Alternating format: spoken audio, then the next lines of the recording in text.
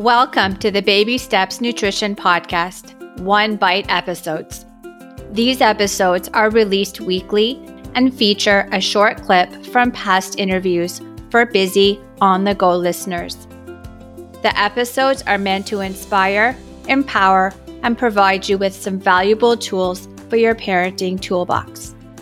Now let's get into today's conversation.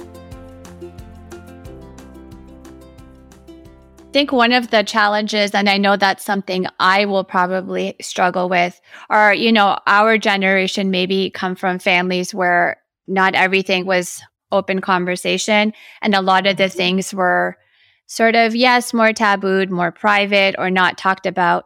Raising this next generation of kids, as you mentioned, who are very smart, who have access to technology, who are asking those great questions. How do we sort of open ourselves up, even if it may not feel so natural? That's another great question. And I think the answer is that we, again, should remember what it was like for us. So I'm always learning. And you always want to hopefully improve upon things, right? Mm-hmm. So I always think of my own history. It's true. When I was growing up, in my generation, my parents' generation, no one talked about this stuff. They either didn't know they didn't even know what to say.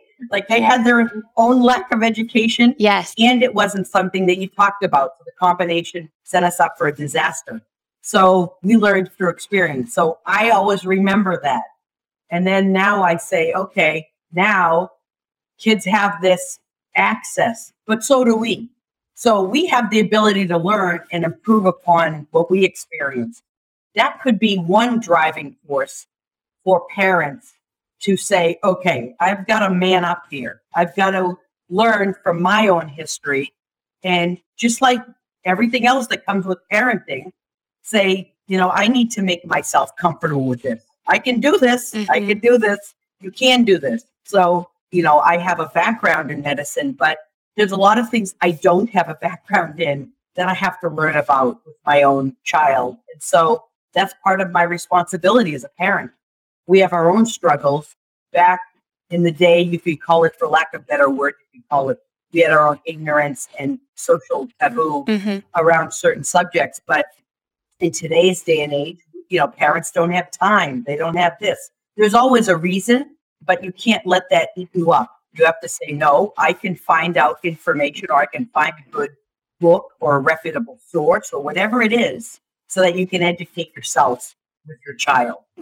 There's always a solution to a problem. And it sounds like you have to be honest if you don't know something, because there's so much that we don't know. Oh, yeah. But just be open to getting those answers. Absolutely. And getting back to them later. You just said a great thing. That's a great point you just made. So every once in a while when I'm teaching in school, there will be a student or even my own child who asks me a question and I say, you know what? I have no idea. Yes. I don't remember. That was a blip. I know I learned it at some point along the way, but do I remember? No, absolutely not.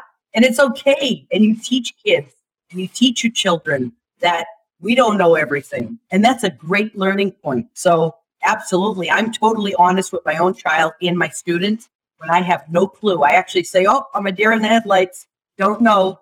I either have to get back to you or I stop everything and I say, well, let's look that up. Just like as if I was teaching my daughter, answering questions about her math homework. I know nothing about math. I claim to know nothing about math. And everything's so different now. Yes. So different than the way we learned. Absolutely. So you make a great point. And so what about this whole boundary between being a parent and being a friend? Yes, that's another big thing. Especially my husband right now is actually practicing medicine in the traditional sense, in a clinic, and has been working, for 20 years in his profession. There's a whole shift now that, him and I always bounce back and forth, is the shift of not befriending your patients, not getting close. So that's always been there. Mm-hmm. But more than ever, there's been a real push to be much more distant. Don't put your hand on the patient. Don't put your hand on a child when they're in school necessarily and they need some comfort. There's a very hands-off approach in life. And so I am the old school lady that's fighting that the whole way. I believe that it's okay to seem like you're a confidant or a cohort, a friend on some level. I think that it's important to build trust. Yes. And a level of friendship.